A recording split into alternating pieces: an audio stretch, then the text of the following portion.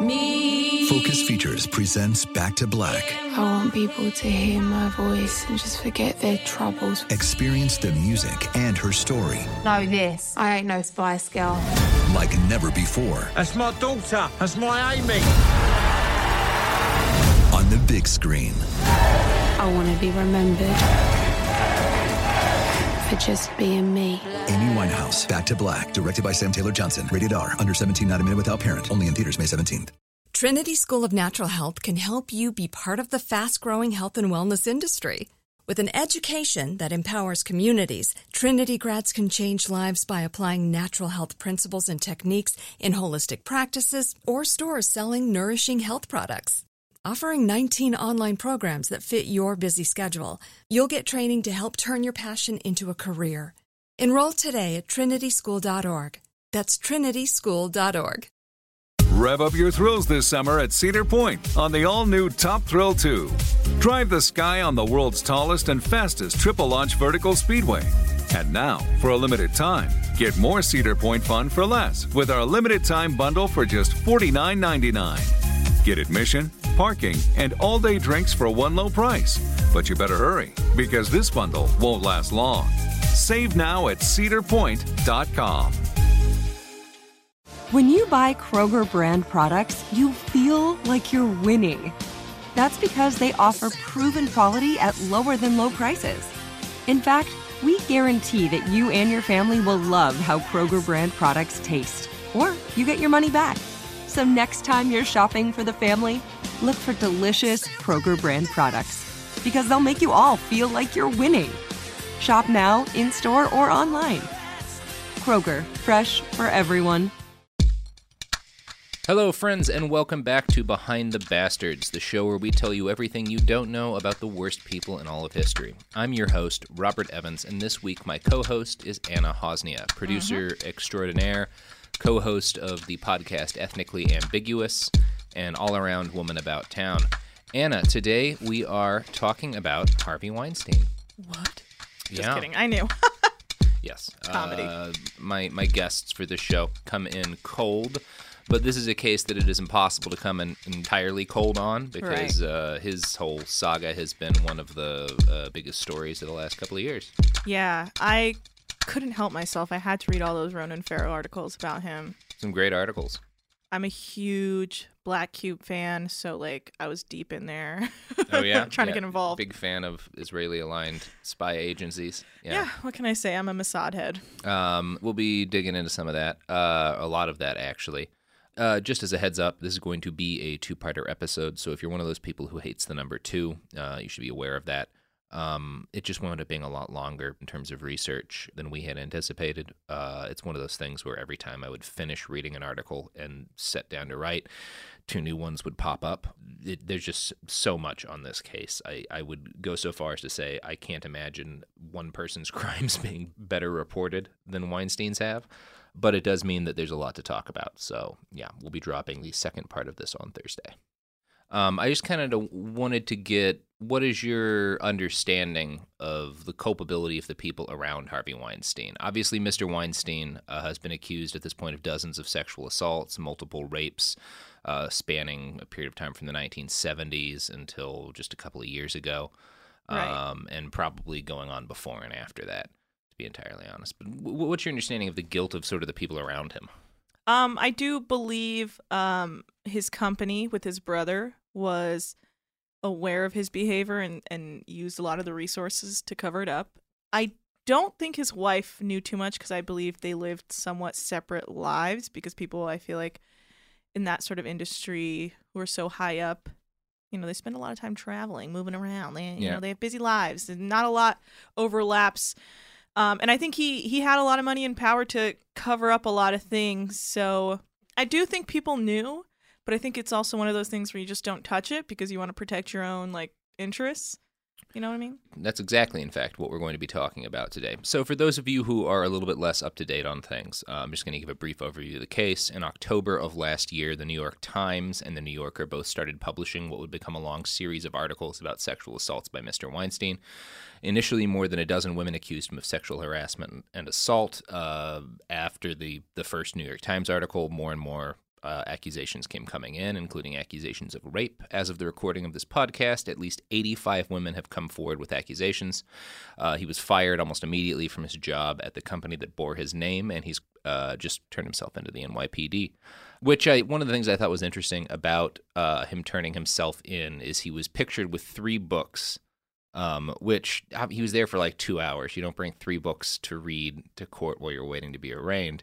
Right. So he's holding a number of books, one of which was a biography of the director Elia Kazan. And I suspect he was trying to like signal a message by the books he was carrying, because Kazan was a very popular and well-regarded director in like the 40s and 50s whose career was derailed by the Red Scare.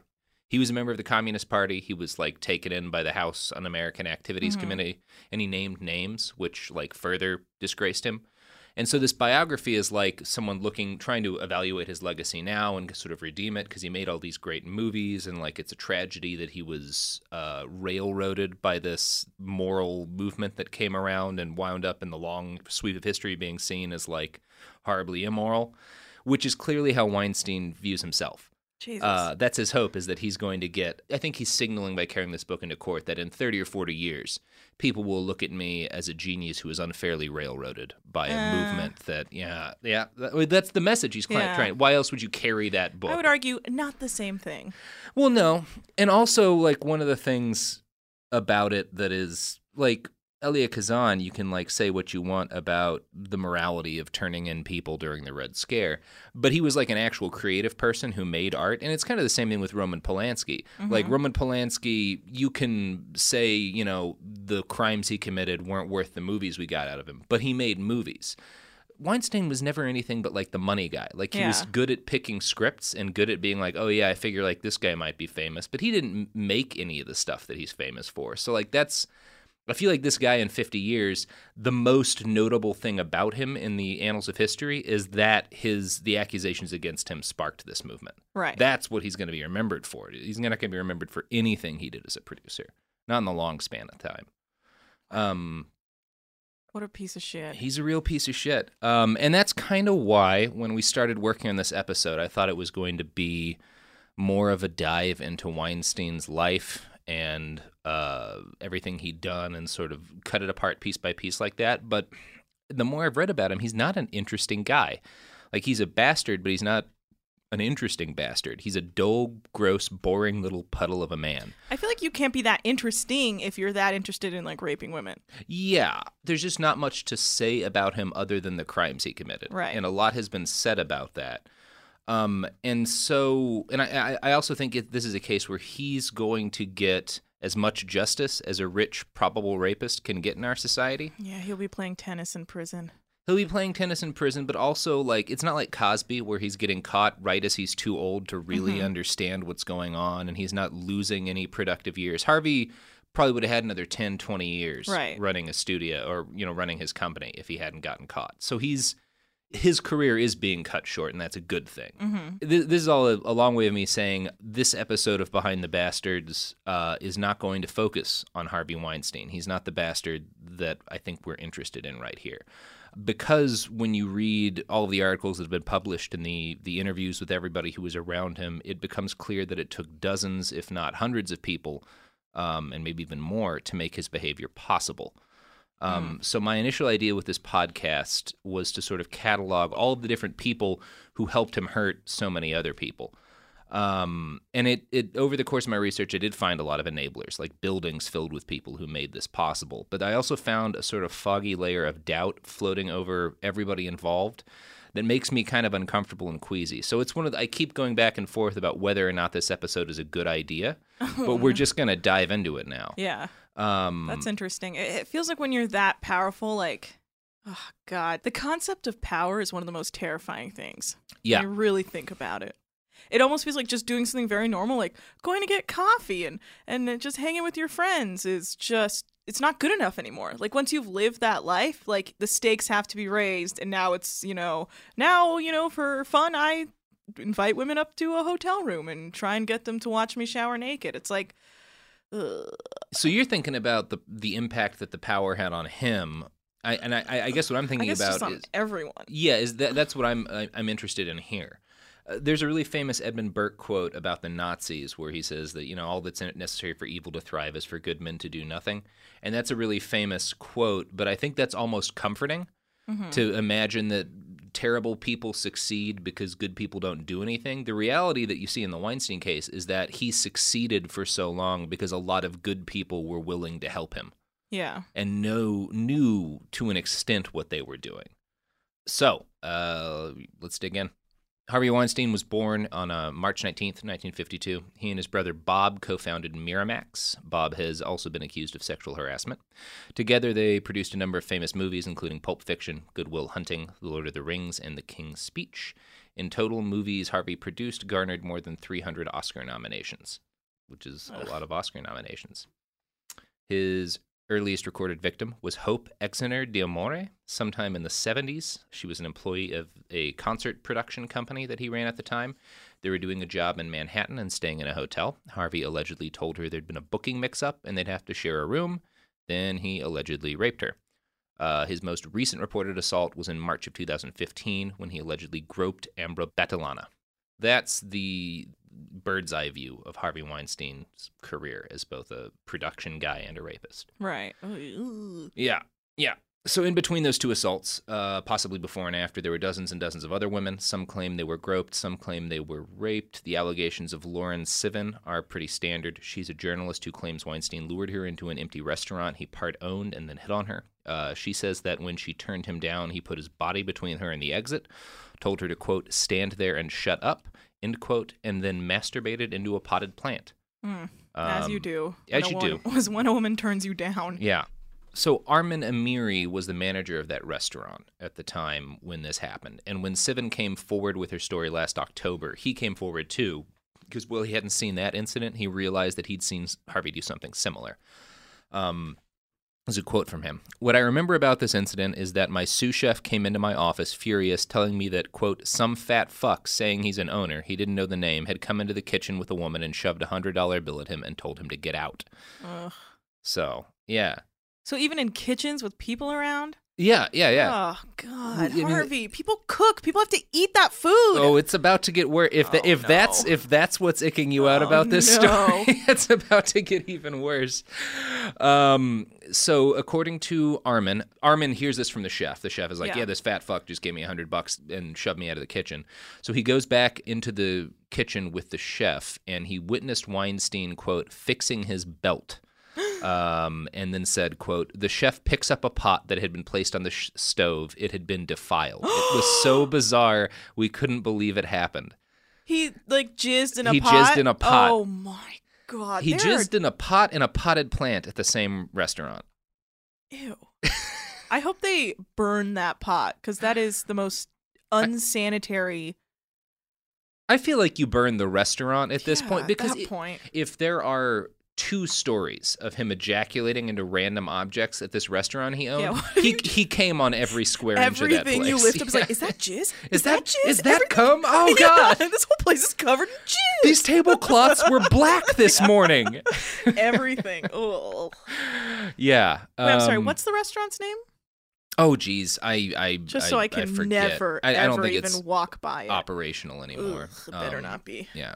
So that's kind of a good microcosm of the sort of things he got up to, but it also gives you an idea of how many people are involved when you start talking about complicity, because is that sous chef a little complicit? That particular case, it doesn't sound like it, because Harvey was just shoving money at him and saying, get the fuck out of here. Right, but if he didn't know that the woman was dragged in there, because you don't really know in a situation like that. Exactly. It's really unclear. And Armin said something like that. It's like, I didn't say anything about it because I didn't know anything about the woman involved. I had no idea what was going on. It was just some rich guy paying to masturbate in a pot that he technically owned. Oh, man. So, yeah, it's a little messed up. Armin does claim that after Lauren Sivan's plant story went viral, Weinstein called him and asked him to deny that he'd ever done anything like that. Ugh. Of course, by that point, the Harvey Weinstein name was as muddy as names get. Armin refused to do as he asked. But that was a time when it was easy to say no to Harvey Weinstein, because at that point, he was on his way down. Exactly, which is nothing against Armin. Maybe he would have done the right thing if he'd known something was wrong in the moment. I don't know the guy. But what is important is that for more than 30 years, almost everyone that Harvey Weinstein asked to keep his secret was happy to help him do it. David J. Pecker is the CEO of American Media, Inc. They are, do you know? Yes. Okay, what does that mean? Familiar with him. I'm familiar that he's also on Trump's team and has some friends in Saudi Arabia. Yeah, he's got friends in Saudi Arabia. He's on Trump's team, and he is American Media, Inc. is the company that's responsible for a number of magazines, including the National Enquirer, which it just so happens that the studio we're in has a lot of issues of the Enquirer. And the one I'm looking at right now, the big title of the story is "Exhume John Bonet's Body Now." So they're classy people, the Enquirer. Yeah, so David J. Pecker is the CEO of American Media, Inc. They own the National Enquirer, Weekly World News, etc. Harvey Weinstein and Pecker have been good friends for years. Their friendship was so deep that Harvey became known as an FOP, or Friend of Pecker, which they're not great at acronyms. It could easily have been Friend of Penis. Friend of Penis. I mean, that's basically what Friend of Pecker means. Yeah. Friend of David. Yeah, like why Pecker? Yeah, that's a status he apparently shared with President Trump. And when you are a friend of Pecker, you get special treatment from not just the Enquirer and the Weekly World News, but the whole tabloid industry. Right. So I'll be listing all the sources for this podcast on our website. This info right now comes from a New York Times article entitled "Weinstein's Complicity Machine." Quote, American Media was known to sometimes help out allies in trouble with a strategy known in tabloid newsrooms as catch and kill, acquiring exclusive rights to damaging stories and then not publishing them. So basically, this is the first and the clearest case of another person involved who's definitely a bastard, because fucking Pecker, that's not helping Harvey for money. It's not helping him because you're afraid he'll fuck up your career. It's helping him because he's your buddy and you want him to keep his sexual assaults under wrap. Ronan Farrow in The New Yorker laid out a very active relationship between the Enquirer and Weinstein. He talked to a woman named Elizabeth Avalon, who is the former wife of Robert Rodriguez. Rodriguez left her for Rose McGowan. So obviously there's understandable kind of bad blood between the two ladies. Rose claims that Harvey Weinstein raped her in his hotel room during the Sundance Festival. An Enquirer's reporter figured Avalon might have some dirt on Rose McGowan. And of course, it was his job as an Enquirer reporter to dig up dirt on anyone accusing anything of Harvey Weinstein to try to discredit them. So he started calling Avalon. He called her over and over and over again. And then he started reaching out to people she knew, like friends and family, just kind of harassing them until she agreed for an interview. So Avalon sits down for an interview with this reporter, and he repeatedly pushes her to say bad things about Rose McGowan.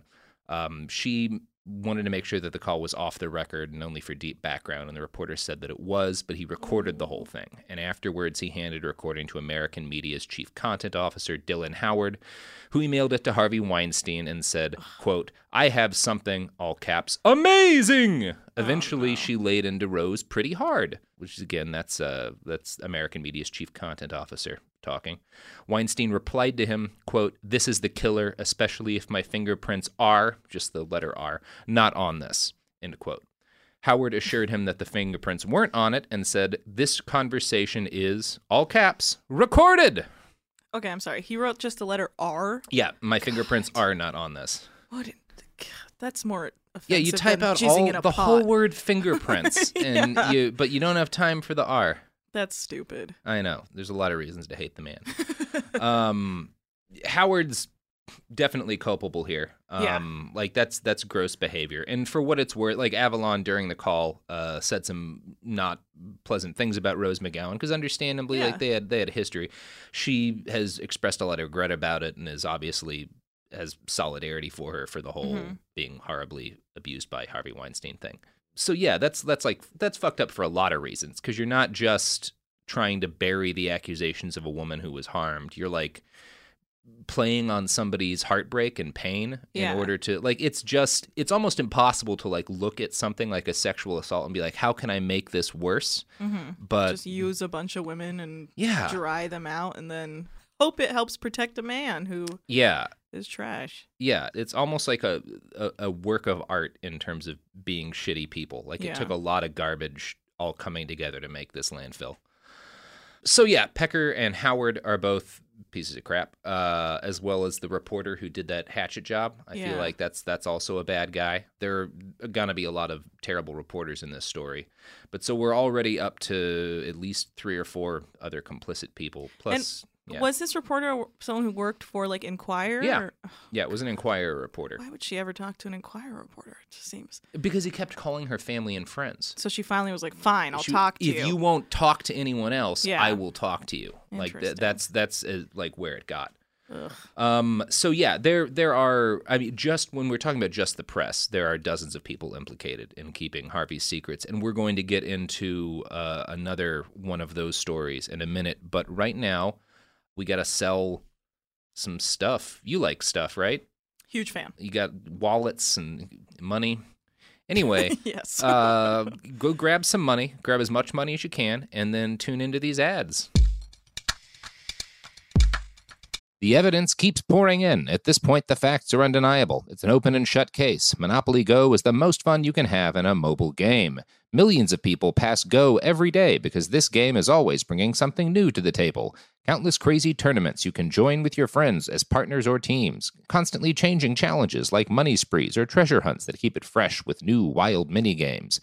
Timed events offering bonuses like massive multipliers or rent frenzies to help you get huge rewards. And there's so many rewards to discover. Rare stickers you can trade with friends to complete albums, delightful emojis to taunt people with when you raid their riches, unique playing pieces, and so much more.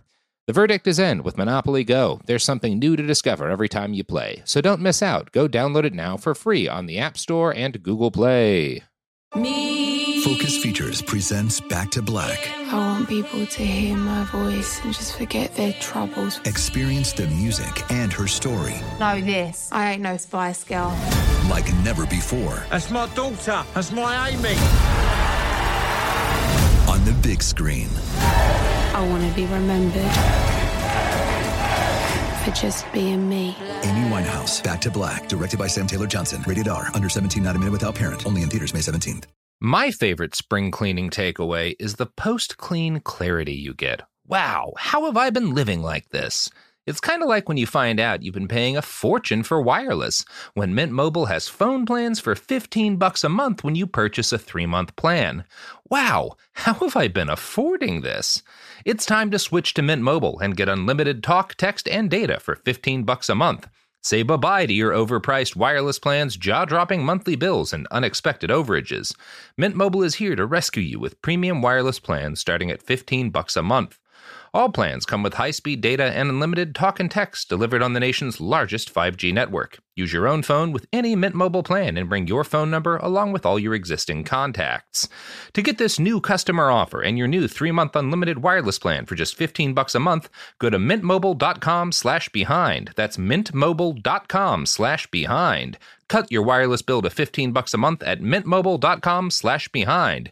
$45 upfront payment required, equivalent to $15 a month. New customers on first 3-month plan only. Speed slower, above 40 gigabytes on unlimited plan. Additional taxes, fees, and restrictions apply. See Mint Mobile for details. Trinity School of Natural Health can help you be part of the fast-growing health and wellness industry. With an education that empowers communities, Trinity grads can change lives by applying natural health principles and techniques in holistic practices or stores selling nourishing health products. Offering 19 online programs that fit your busy schedule, you'll get training to help turn your passion into a career. Enroll today at trinityschool.org. That's trinityschool.org. We're back. And we are talking about Harvey Weinstein, or rather the people who enabled him to do the things that he did, all of the other bastards in the Harvey Weinstein story. We just talked about 2 guys, Pecker and Howard, who both ran the company that owned the National Enquirer, and the Enquirer essentially helped dig up dirt on Weinstein's accusers. Now we're going to talk about another story in that vein. In 2014, Emily Nestor was working as a temporary employee for the Weinstein Company. She'd been there a day when Weinstein promised to help her career if she fucked him. Well, yeah. The old classic, I'll help your career if you fuck me. I mean, he waited a good 3 or 4 hours, which is a lot of restraint for Harvey Weinstein. Yeah. She turned him down, and then he made her keep turning him down for more than an hour.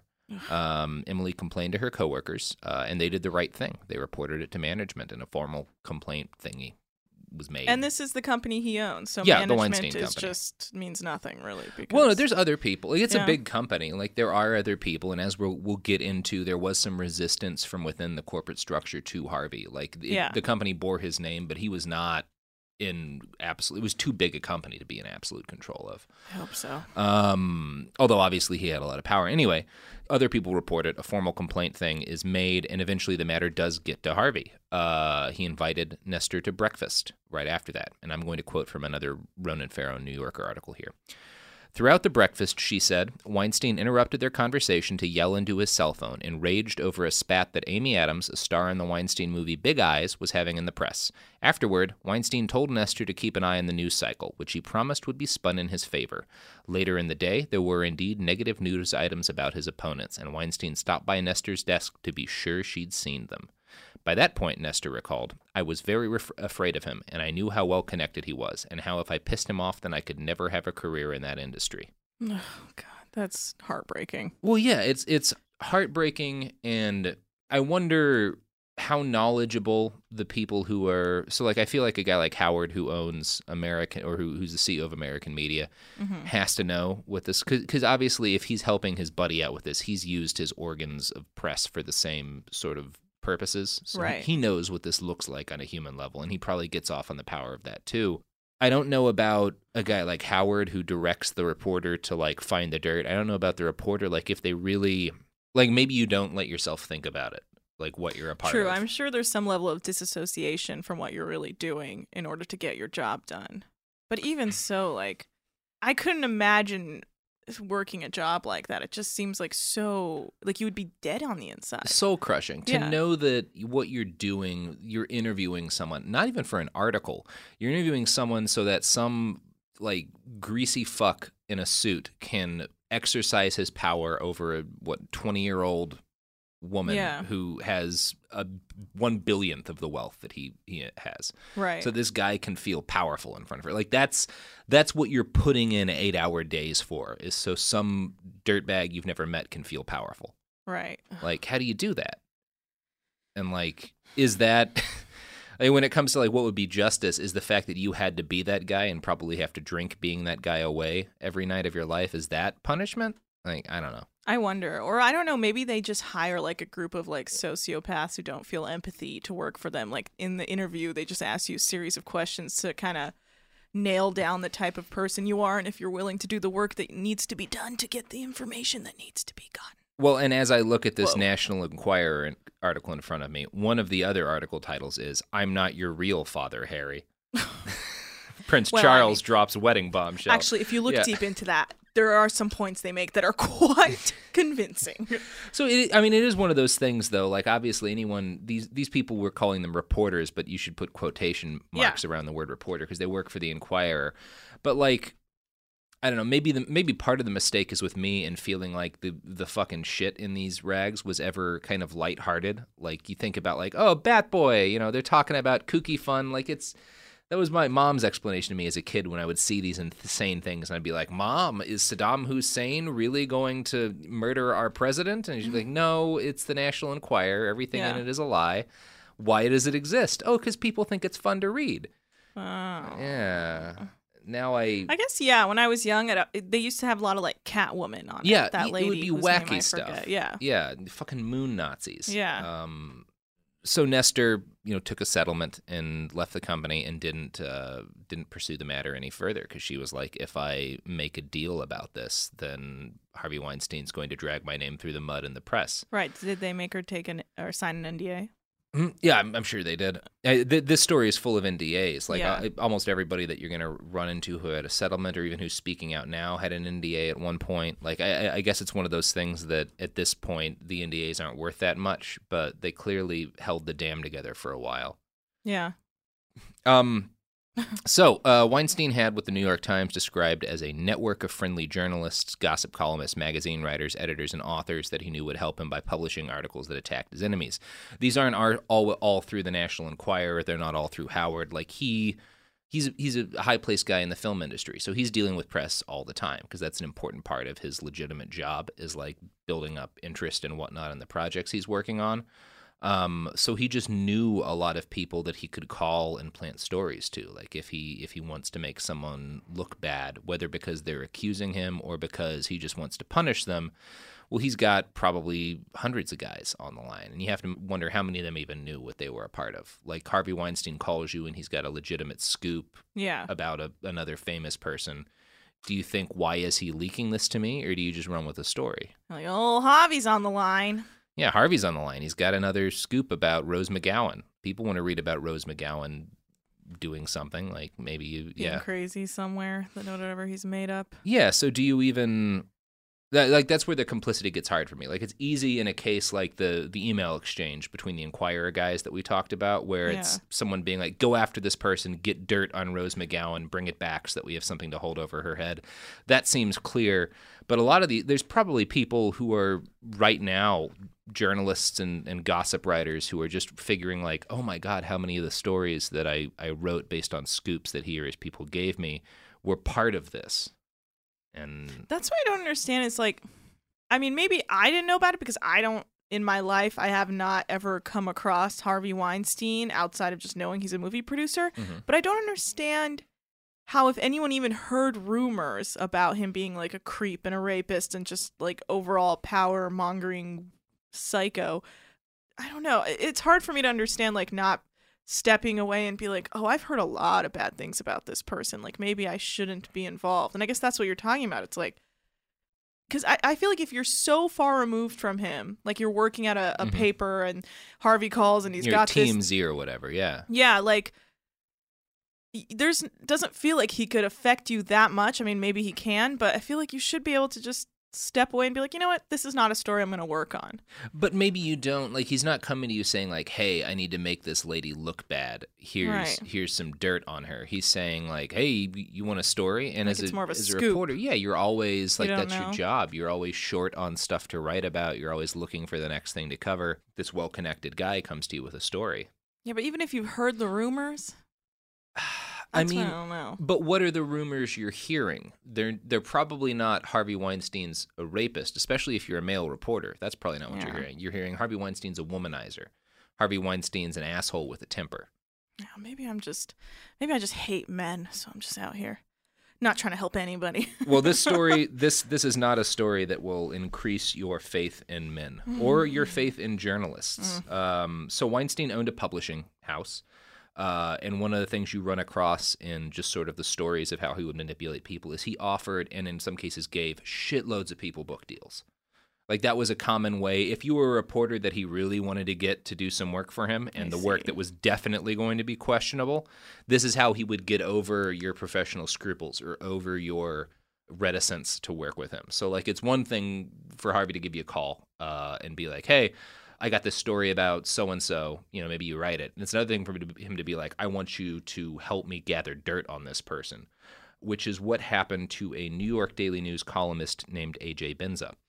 So Weinstein invited Benza out to dinner in West Hollywood and told him, in short, that he needed help in keeping his mistress secret when he divorced his wife. Benza was on board for this and recalled to the New York Times that Harvey had said, quote, I could supply your PR, or that he said to Harvey. So Harvey's like, hey, I'm divorcing my wife, but it's not set up yet. I've got a mistress. I need to keep this shit on the down low. And A.J. Benza says to him, I could supply your PR girls with a lot of gossip, a lot of stories. And if people come at them with the Harvey's having an affair story, they can barter. Mr. Benza says, Weinstein replied, A.J., it's got to be good stories. And A.J. said, don't you worry about it. So that's how these conversations are apparently looking. So they're basically like, hey, instead of publishing this, why don't you look at this over here? Wow. So it's a lot of like is red herring the correct? Yeah, I think that's the correct term. So it's a lot of, and so he's finding people who are well-connected, because like a guy like Benza, he knows what people in the Daily News, and he probably has friends at other rags of similar, so he knows, oh, this guy's working on a story that might implicate Weinstein in an affair or some other bad behavior. What if I promise to give him 2 or 3 stories about somebody else? Like, that's what Benza's offering to do for Weinstein, and that's how a lot of this gets done. Now, Benza claims he didn't know about any of the rape accusations or the sexual assaults, and that's possible. Most of the people in this story who enabled Weinstein in one way or the other are folks like Benza. They're people whose defense to moral culpability is that they just thought Harvey Weinstein was a gross person, not a rapist. So, and Benza, again, there was like a book deal on the line. Like that was what Harvey was giving him. Is he was like, I'm going to get you like a fucking book out of this, which I can say when I think about like what I would do in his situation, it's easy to say like, no, of course I wouldn't take that deal. But back before I'd had a book deal, like part of me wonders if I just thought this guy was trying to keep his affair under wraps, maybe you do it.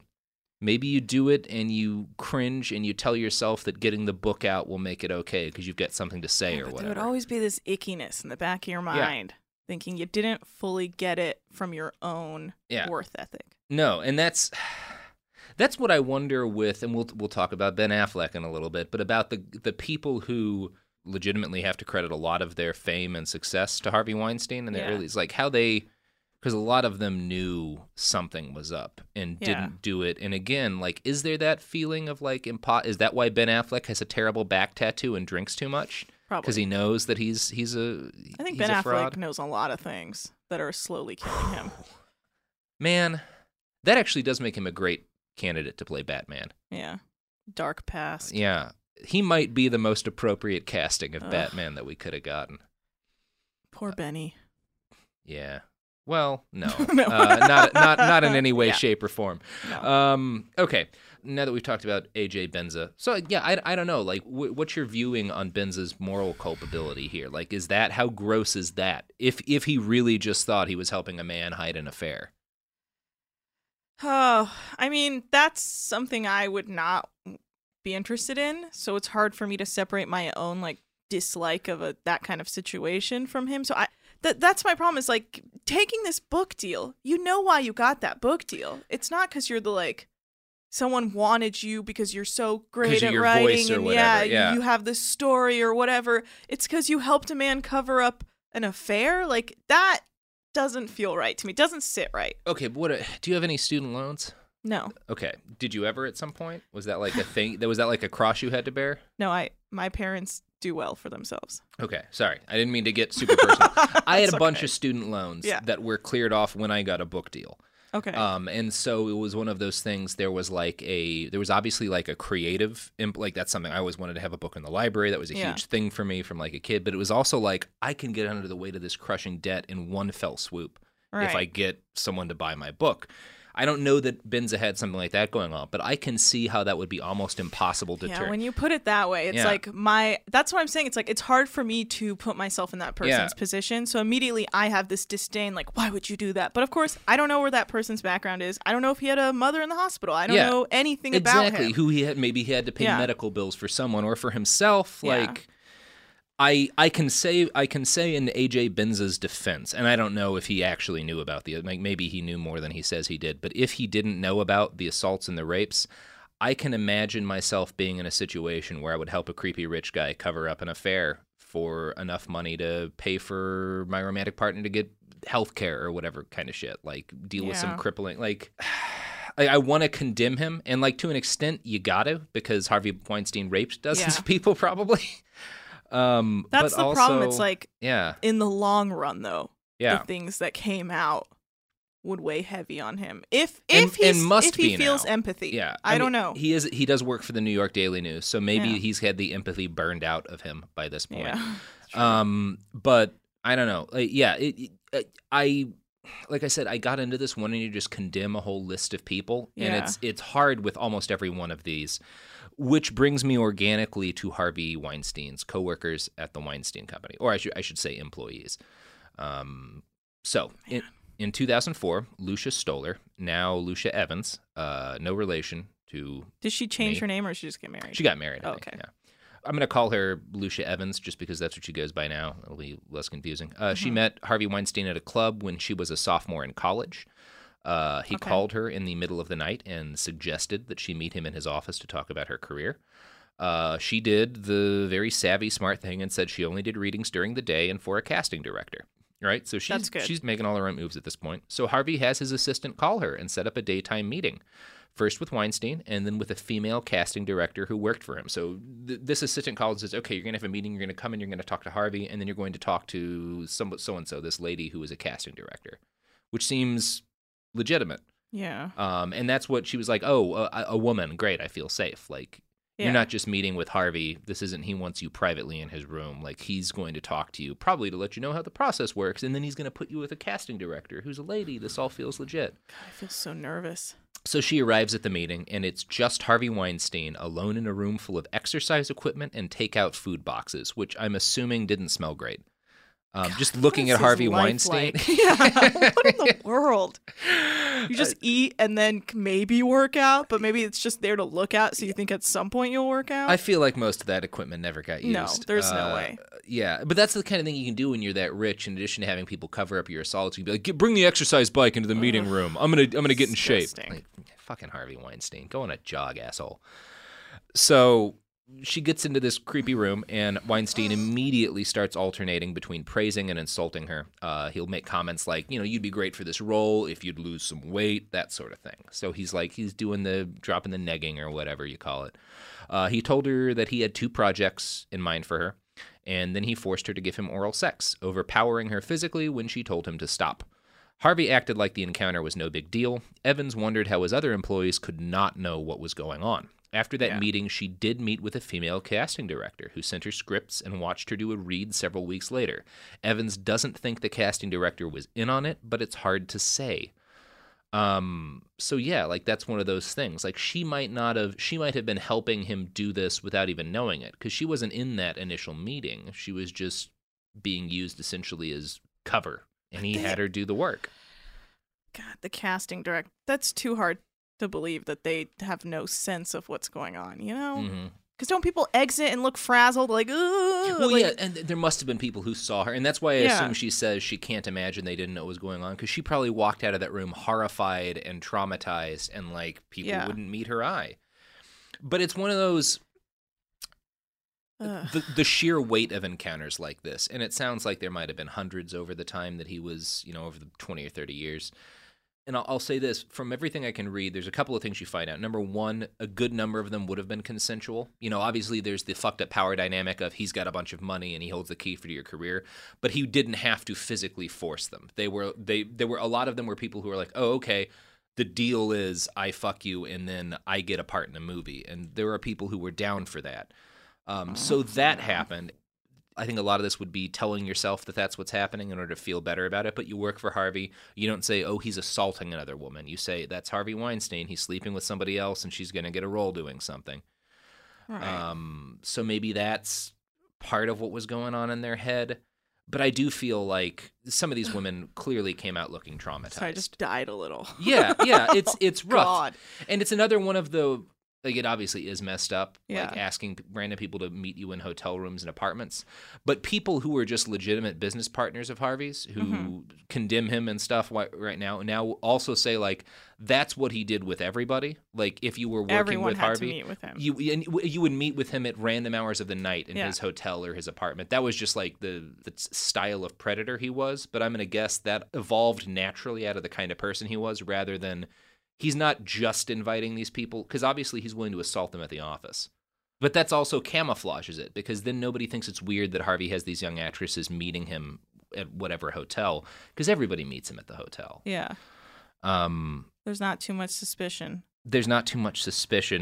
Although, again, like, it happened so often that at some point they had to know they were lying to themselves a little bit. And speaking of lying to yourselves a little bit, it's time to break for ads. And so rather than ranting about the evils of money, which is really easy to do on a podcast about Harvey Weinstein, a man who bought his way into raping dozens of people, I would like to sell you guys some cool products. So smooth. The evidence keeps pouring in. At this point, the facts are undeniable. It's an open and shut case. Monopoly Go is the most fun you can have in a mobile game. Millions of people pass Go every day because this game is always bringing something new to the table. Countless crazy tournaments you can join with your friends as partners or teams. Constantly changing challenges like money sprees or treasure hunts that keep it fresh with new wild mini-games.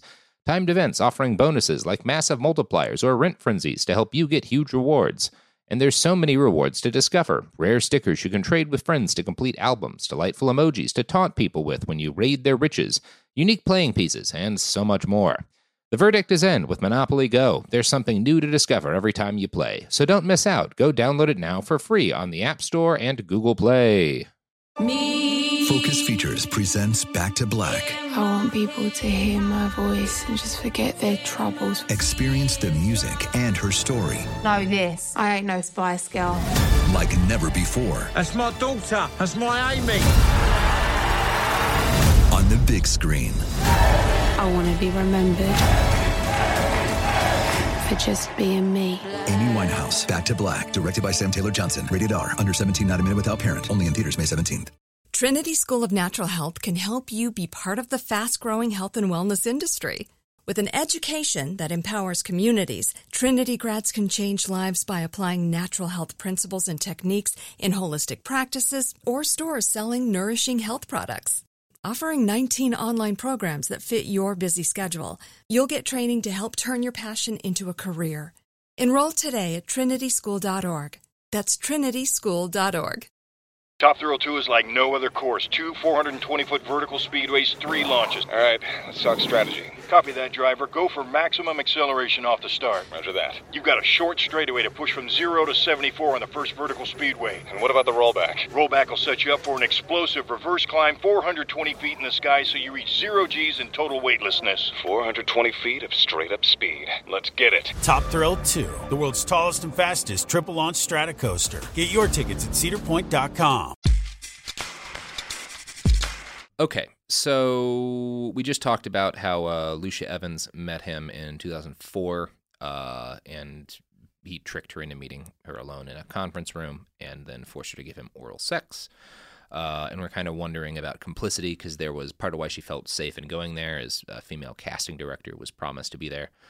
So it's hard to say if that casting director knew what was going on. Evans doesn't think she did.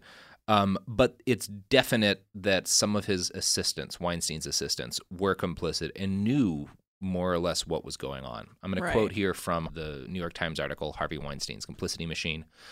Quote, some low-level assistants were pulled in. They compiled Bibles that included hints on facilitating encounters with women and were required to procure his penile injections for erectile dysfunction. End quote. Yeah. Did these assistants know Harvey was a rapist? It's hard to say. Most of the Weinstein Company people who have talked will insist that they just thought Harvey was an abusive creep and not a sex predator. A group of like 30 of them sent a statement into the New Yorker, which I'm going to read now. We all knew that we were working for a man with an infamous temper. We did not know that we were working for a serial sexual predator. We knew that our boss could be manipulative. We did not know that he used his power to systematically assault and silence women. We had an idea that he was a womanizer who had extramarital affairs. We did not know he was a violent aggressor or an alleged rapist. So that's kind of their defense to moral culpability. It's the same as Benz's. I knew he was a piece of shit. I didn't think he was raping women. Right, because I guess once that door closes, your position in the company doesn't really allow you to know too much more. But still, it's just, God, I would lose my mind if I was one of those assistants today. Well, and some of them definitely knew what was going on behind that closed door. There is a story in a New Yorker article by Dana Goodyear that makes me heavily doubt that they weren't sure what was going on. It's from a woman who went to work at the Weinstein Company and applied for a position that would have put her very close to Harvey. I think she was going to be one of his assistants if she got this job. And she recalled to the New Yorker that a female executive took her aside and said that she was too pretty to work for Weinstein because she would embarrass him. Oh, boy. She continued to push for the job, and so a former Weinstein assistant took her to lunch and said, quote, do not take this job. You will see things you will never be able to unsee, and you will do things you will never forgive yourself for. Wait, so was she kind of being like, you're too pretty for him, you'll embarrass him, to just be like, that was like an excuse to be like, trust me, just don't. Yeah, that was the executive trying to nicely keep her away from this job, and then when that didn't work, they were like, okay, get the lady who had the job and have her be like don't fucking do this. You're so pretty, he will come for you. Yeah. That is terrifying. So it's clear from that the people who worked with Harvey both knew he was a predator and were aware enough of how dangerous he was that they would protect people when they could. Yeah. Or if they liked you and knew you, they would try to keep you away from him. And that, I mean, it's nice that this lady was saved from a bad situation, but it's kind of damning for a lot of these people on a moral level, because then they weren't unsure of what was happening behind it. You don't warn someone away from a job like that unless you know, oh, you're going to get fucking assaulted if you get close to him. God, that is the word. That's the unfortunate thing. I wish they'd use that language instead of trying to protect the situation. Just be like, honey, if you take this job, he will try and have sex with you. And that is that. Not he will try. He will find a way to have sex with you if it means holding you down. Yeah. That's what he does. We all know it, and we still work here. Please don't judge it. That's a harder conversation to say. Yeah. Yeah. There's a lot of people in this story who I have to assume have spent the last 20 years drinking themselves to sleep. Mm-hmm. In his first big article on Weinstein, Ronan Farrow noted that 16 former and current executives and assistants who'd worked with or for Weinstein had told him about, quote, unwanted sexual advances in touching, unquote, that they'd witnessed at work. So again, that's not closed-door stuff. That's people telling a journalist, like, I saw him touch a lady and she wasn't having it. She did not want it. It was clearly not okay. That number included employees who were, quote, enlisted in a subterfuge to make the victims feel safe. These are referred to in a lot of the reporting as honeypots, which is like a spy term for, like, I feel like that Ronan Farrow's great. Mm-hmm. Incredible journalism, deserves a Pulitzer and all that. I feel like honeypot is the wrong term for this, because that's a term you use for like a sexy lady spy. Yeah, and she like seduces the guy to get what she needs from him. And the women that Harvey uses to lure other women into feeling safe of getting close to Harvey. It's not really honeypotting. It's not a honeypot. Yeah. I don't know what term you use. That's more just like emotional manipulation using women. It's camouflage. Yeah. It's rapist camouflage. Yeah, be like, look, you can trust another woman. There's another lady in here. Ugh. Nothing's bad has ever happened in a room with two ladies and a creepy man. Jesus. Several female employees, assistants, and executives would sometimes join meetings with Weinstein and a woman he was interested in. And then at some point, midway through the meeting, Weinstein would dismiss them and they would all leave him alone with his victim. One female executive explained, quote, there was a large volume of these types of meetings that Harvey would have with aspiring actresses and models. He would have them late at night, usually at hotel bars or in hotel rooms, and in order to make these women feel more comfortable, he would ask a female executive or assistant to start these meetings with him. So, that's... So at one point they would just excuse themselves. Yeah, exactly. Or Harvey would make it clear that it was time for them to excuse themselves, and then they'd all leave. Which, that's... culpability right there. Yeah, that's You're for sure. Party to a crime. Not that I think any of these people are ever going to get charged, but if they were, they deserve it, I guess. Like, I don't even feel good. Like, I want to... Even they could have just walked behind him and been like, get on her. Oh, God. Yeah. Okay, so the woman who related that last quote insisted that she never participated in any of these honeypot meetings, although she said she was asked to do so. But at least one former employee did come forward to Ronan Farrow to admit to being used as a honeypot. She reported that in one of these meetings, like she was sitting down in a meeting with Weinstein and some lady Weinstein wanted to get with, and midway through the meeting, Weinstein turned to her while he'd been flirting with this lady and said, tell her how good of a boyfriend I am. Ooh. So like that's again, it doesn't sound like these we're being camouflaged. It's we're being camouflaged and we're trying to help our boss hit on strangers. Yeah. They're like wingmanning him. Yeah, they're like wingmanning him into sex crimes. And so again, I really want to get judgmental about these people, and maybe I should be really, like I came into this podcast wanting to do that. But they all, when you read anyone who worked with him now, their comments on it, they all seemed like they were so scared. Yeah. Which makes it harder for me to have that kind of righteous anger you want in a story about a bunch of people enabling a mass rapist. Mm-hmm. That former employee, the one who was a honeypot, said that he's been systematically doing this for a very long time. And she said that she often thinks about one time when Harvey whispered to himself, as far as she could tell, after he like shouted at a bunch of people and, you know, just had one of his like temper tantrums. There are things I've done that nobody knows. Like he started like shouting and screaming, and then like at the end of it was just like repeating that to himself. To me, if I heard that, that's a wrap. That is a wrap. That's a crazy person. He's saying that after you know some of the things he's done. Yeah. Like if you don't know every word, because every T and dot, that like shows some of his it. self-awareness that he knows goddamn well that he is ruining people. Yeah. And he does not give a fuck. And then that saying that to almost be like, don't fuck with me, I've done things. It's like, ew. Well, and there's stories he's threatened to kill people. In fact, I think it was Selma Hayek who said that he made like some sort of comment like, I could have you killed during an argument. Right, because she like stood up to him? Yeah, she wouldn't have sex with him to make the Frida Kahlo movie. And he made like a bunch of ridiculous demands. And he was like, well, okay, if we're still going to make this, you have to find $10 million in funding on your own and this. And she like met all of these demands. And so then he made her do a topless sex scene with another woman in the movie, which she said she did because she didn't want to see everybody else's work put away. Yeah. Because, what. But anyway, like, and he would regularly, when you read any of these articles about him, there's people will talk about the threats he would make. And it was more common for him to make threats like, I can destroy your reputation. I can get, like, I know people. I can get you in the news. Like, we've already covered a lot of that. So these women who were acting as honeypots, who knew that they were luring other women into a dangerous man's embrace, were also, like, terrified of him. And I don't know how much that reduces their guilt. It doesn't make it fun to judge them. Sometimes you just have no choice or your life will be over, and that's what sucks. It's like you can't judge them because of his power, but part of you also kind of wishes they did a little bit more to make it clear. Like, they certainly had a chance to be heroes, and they didn't take it. I don't know how much of a villain that makes them, but people got hurt because of their actions. One of the women, it's probably worth noting, that the New York Times interviewed who Weinstein had assaulted, Ashley Mathau. She was a dancer in one of his films, and she said that his assistant kind of pushed her into a car and told her that she was going to have a meeting with Weinstein for business purposes in a hotel room. And when she got to the room, Weinstein pushed her on a bed and masturbated on her. She has a much colder picture of how all of the people around him acted. Well, that's the thing. I feel like they're so disassociated. Yeah.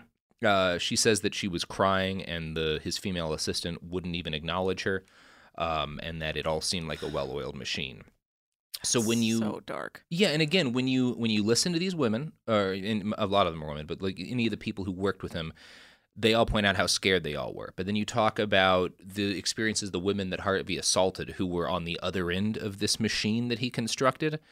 And it seemed to him just a bunch of people following orders coldly, not willing to look you in the eye, which again makes me think that's evil. Yeah, and I'm too sympathetic for these people who are willing to do this. That's so evil. To not even acknowledge a woman crying that you clearly put in that situation is, oh God. Yeah. Deserve nothing. That's so terrible. And again, you might come back around here with what I'm about to talk to, because some of Weinstein's assistants did resist. Michelle Franklin confronted Weinstein about his behavior. He told her that her opinion didn't count, and he fired her. It seems like most of the employees who went along with Harvey's behavior did so out of a mix of a need and a desire for money and a fear that he could destroy their career forever. A good case study in this is an assistant named Sandeep Rahal. Part of her job was to keep him supplied with the injectable erection drugs Caverject and Alprostadil. Injectable, so you can just shoot up real quick. You got to shoot them into your... Most of these, I think you have to shoot into your dick. Straight into it, like the veins. I know that some of them... I've talked to a lot of porn industry people who will use Trimex, which is a gel that you shoot right into your dick, because it's like guaranteed. Like if you have to perform for a camera, like it'll make it happen.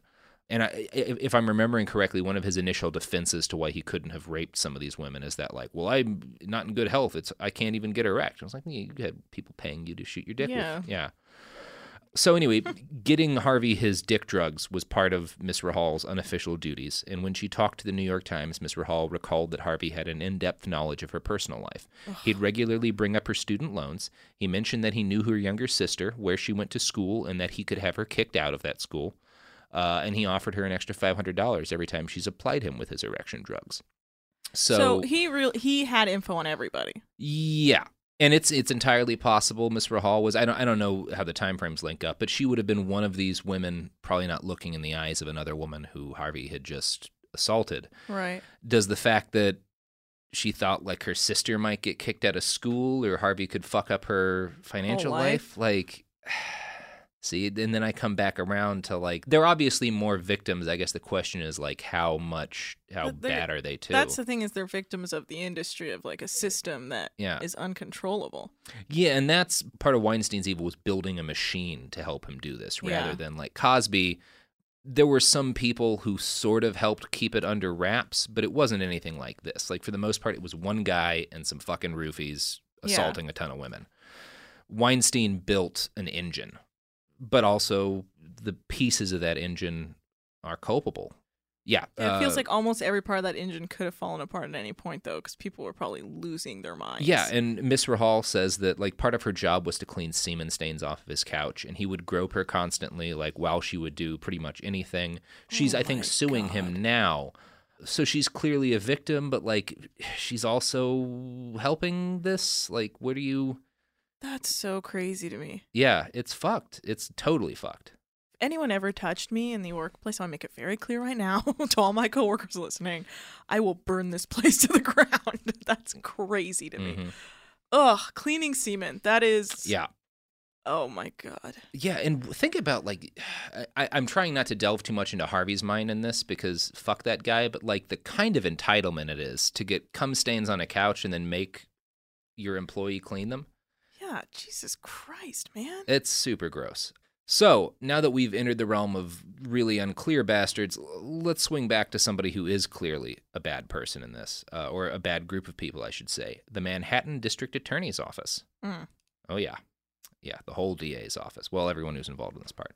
So in the Bill Cosby podcast, we talked about how Bill's status as America's dad and most beloved entertainer probably contributed to the police, I think also in New York, choosing to ignore early reports of predatory behavior about him, just because they were like, no, we're not going to go after Bill Cosby. Yeah.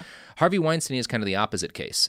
He's always had a reputation as being a rich sleazebag liberal, so the police were happy to go after him.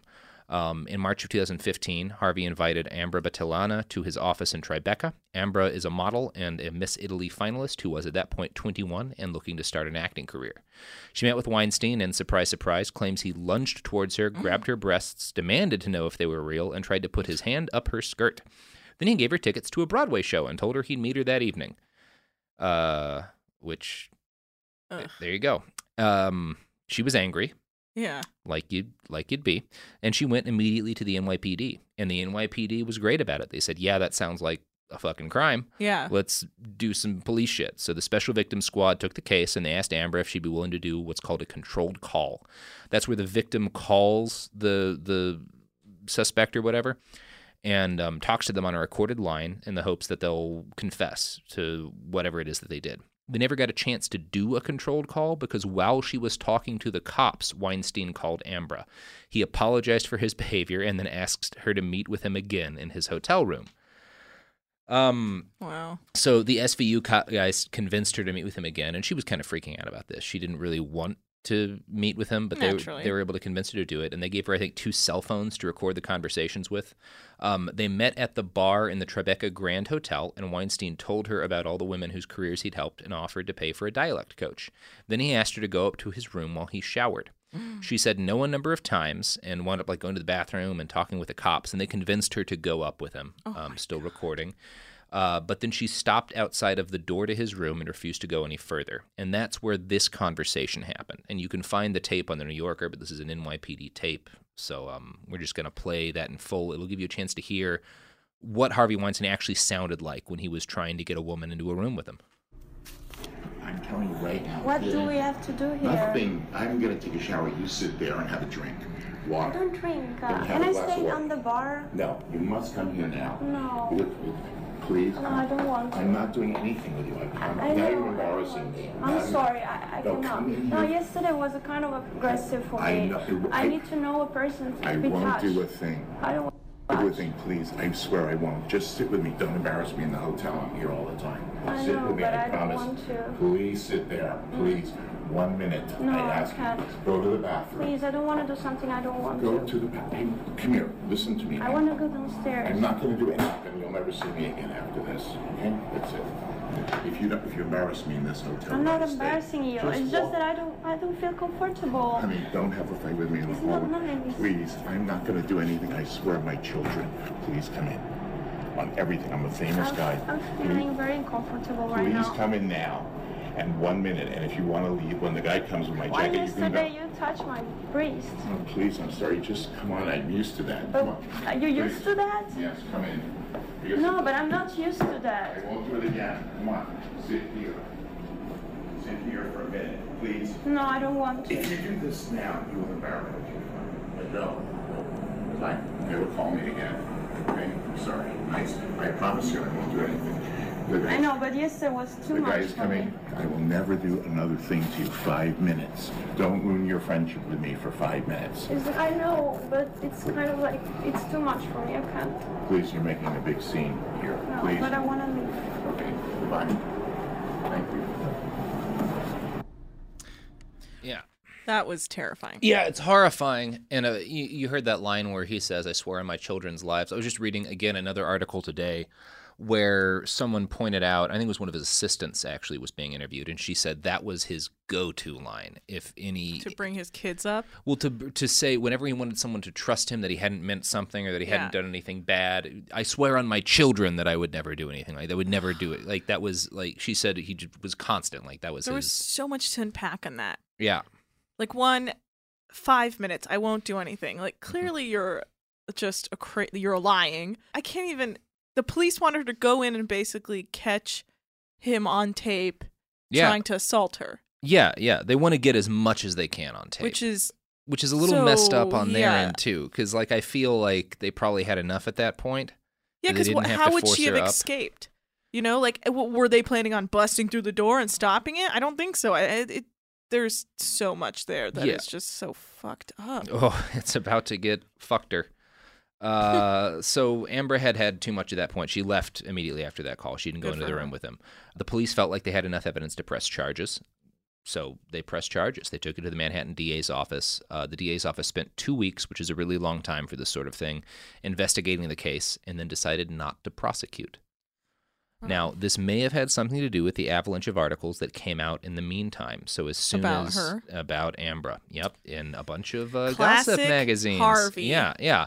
It turned out she'd been a witness in a bribery case against Italian President Silvio Berlusconi and an unwitting invitee to one of his bunga bunga parties.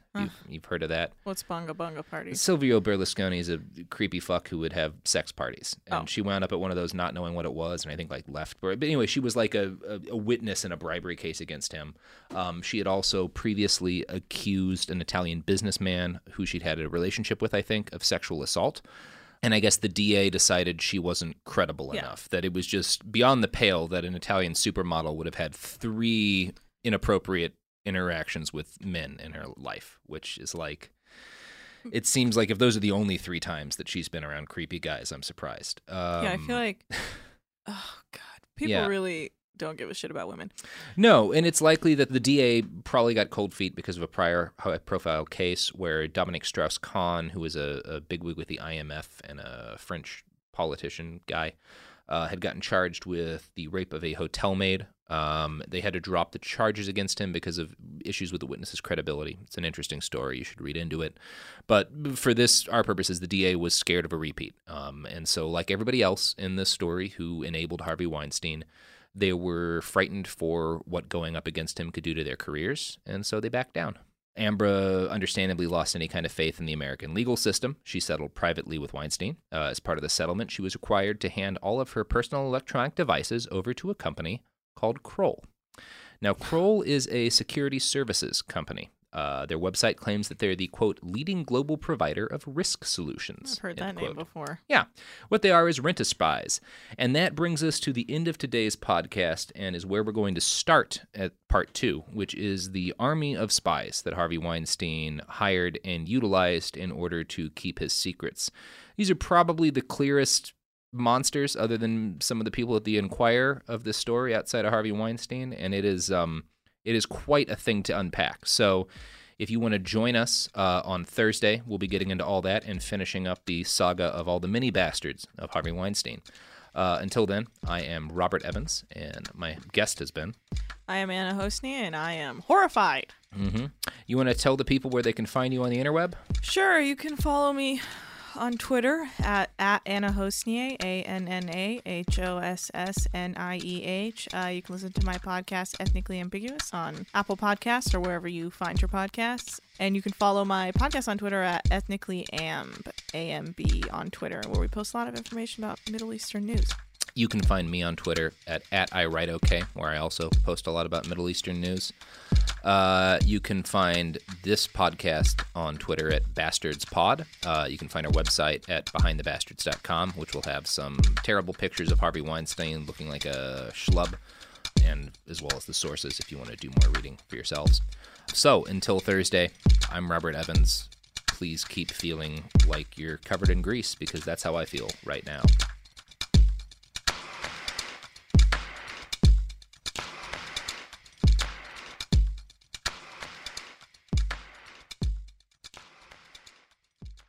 Trinity School of Natural Health can help you be part of the fast-growing health and wellness industry. With an education that empowers communities, Trinity grads can change lives by applying natural health principles and techniques in holistic practices or stores selling nourishing health products.